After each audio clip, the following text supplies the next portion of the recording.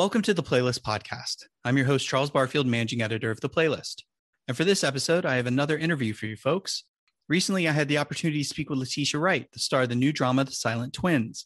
Obviously, most people recognize Wright from her role in the Marvel Cinematic Universe, where she plays the young, wisecracking scientist Shuri in Black Panther, Avengers Infinity War, and Avengers Endgame. However, her role in The Silent Twins is a very different affair. In the film, she stars opposite Tamara Lawrence as the twins June and Jennifer Gibbons, who only communicate with each other and are thought to be silent to the outside world. The incredible true story shows how these young women strive for artistic success and some semblance of a normal life, while everyone else sees them as severely mentally ill. In the interview, we talk about the intense prep work that Wright went through with her co-star Lawrence, as they had to not only perform roles that run the gamut of emotions, but do it alongside each other. We also had to talk about Wright's career as she starts to add producing credits to her filmography. And of course, I had to ask a few questions about Black Panther and the upcoming sequel, Wakanda Forever. But before I throw it to my interview, I got to tell you the Playlist Podcast is part of the Playlist Podcast Network, which includes Be Real, The Fourth Wall, Deep Focus, The Discourse, Bingeworthy, and more. And if you want to find us, you can check your podcast app of choice, whether that's Apple Podcasts, SoundCloud, Spotify, Anchor, Stitcher, anywhere else you find your favorite shows. Okay, without any further ado, here's my discussion with Letitia Wright, who produced and stars in the new drama, The Silent Twins, which is in select theaters on September 16th. Enjoy.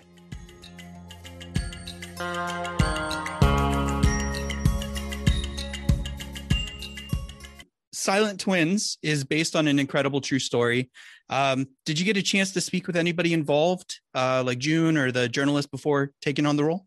Yeah, we spoke to Marjorie. We spoke to her from the very beginning of our journey of making the film. She was very close to the twins. She still is. And we got to just to connect with her about the experiences and the writing and some archived material that was not known to the public. We got to connect with her in a deep way, and she gave us her approval to use her book as inspiration for this movie. So it was really great, really beautiful. Yeah, that's awesome. And speaking of prep, you worked alongside Tamara Lawrence for the film, and you're playing twins, and that in itself, it would be a difficult thing. But these twins in particular are extra difficult because of their, they're silent for the most part. So she's not just like a scene partner, though. She's kind of like your mirror image. So how did you and Tamara kind of develop that bond before you got on set? Oh, man, we had to get comfortable with being uncomfortable, because we're so used to working individually. We're so used to doing our own thing as actresses and hoping to come on set and present it to everybody. But we had to come on set as a pair, as a group, and we had to just really get comfortable with each other. We had to, in a way, invade each other's spaces so we could be authentic to the story. And we just did a lot of scene work together. We spent a year of research together before bringing it to the screen. So she's been a great scene partner on and off screen. That's awesome. And I kept thinking when I watched the movie, I was like, there must be something unique but beneficial about having these dramatic moments in a film being shared amongst you and your scene partner. You guys are a lot of times experiencing the same thing and having to play kind of the same emotions. So was it nice to have a co-star who's asked to do just as much of the emotional heavy lifting? Of course, that's why she is a part of the film. Tamara's one of the best actresses that we have, not only in the UK, but worldwide. Like she's a heavy hitter. So it was nice to share the load of the experience, especially the emotional load that it took for us to make this film. It's nice to share it with her, and she's giving, and she receives really well. She taught me a lot about the craft. It was nice. It was nice to share that with her. Yeah. And I have to assume also that you guys were able to have a little bit of levity on set, because gosh, a lot of those moments are so heavy. I would imagine it would be such a heavy set if you just had to sit there and kind of play silent the whole time. Oh no, we were absolute troublemakers. We had roller skating sessions in the hallway of Broadmoor. We tried to find, fun off screen, because it is heavy. And I think in a way it's similar to the twins, if you go into the book that Marjorie wrote, which is a collection of their diaries. The book is essentially the twins' stories via diary entry collated by Marjorie Wallace, and just like categorized, and she makes sense of the world for you. But yeah, similar to the twins, the twins will go through hardship, and then the next page is them trying to talk to the neighborhood boy and like see if he likes them, and I think in a way we took that on board. When we had tough days, we would try to find the fun moments so we could stay afloat. Yeah. And I also, when I was watching it, I was wondering how, when you read the script, I don't know how much of the animation was actually maybe referenced in the script, and if you had kind of any idea what you were in for when they were going to do this animation to help bring June's stories to life. Wow, that's a great question. The animation was a slow progression. I'm baffling all my words. It's like the 45th interview today. Oh, I don't blame you. I totally get it. No But I'm worries. giving you all my love and attention and all my jumbled words. The animation was like a slow progression because as we kept researching and kept discovering the writings, we realized that we needed to find a way to communicate to the audiences what we were reading. It wasn't enough to just tell you a linear story, A, B, C, end of the film. We wanted to bring you inside the minds of the twins. So I know that throughout the journey, Aga's imagination alongside Kuba, our cinematographer, they found ways in which they could showcase the twins' writings and poetry and story entries into a stop animation, and that was really a fun way of doing that, but also an interesting way to bring you into their minds as well. I'm still in awe of the stop on animation, honestly. Like when I saw that come to life, we knew it was happening and she kept telling us about it, but the artists who did that and how well they did it, I'm still in awe. Yeah, It's really extraordinary. It really is. And I'm curious if because you were probably being told like, hey, we're going to animate some of these bits and we're going to try to bring it to life. Yeah. Did you expect it to be kind of as handmade or as almost as it's a little surreal and creepy even?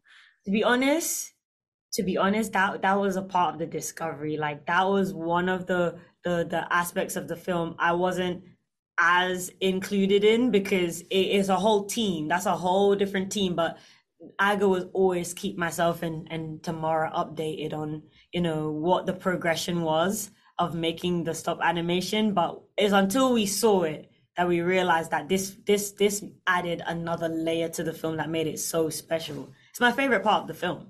Yeah. It's eye-catching from the first frame when you see it. Yeah, for sure. I also I know this is your first released movie where you've been credited as a producer. Yeah. So what about this made you think like, I don't want to just act, I also want to be involved behind the scenes as well? Firstly, it's my natural desire to be a producer. I think it was something that's always just been in my heart. And I found the opportunity to do so. And I attached myself to this, and thankfully for me, they welcomed it. And I think for myself as a young Black woman and an artist in this industry, there's so many times where, we're not involved in the putting together or the assembling of a project, where we're kind of told, when it's all packaged and ready and it's got the team, this is your part, this is where you stand, and this is what you do, and you have to be obedient to that in a way of when I say obedient, I mean like you have to just be dedicated to your craft, and you need to be laser focused on what your job is.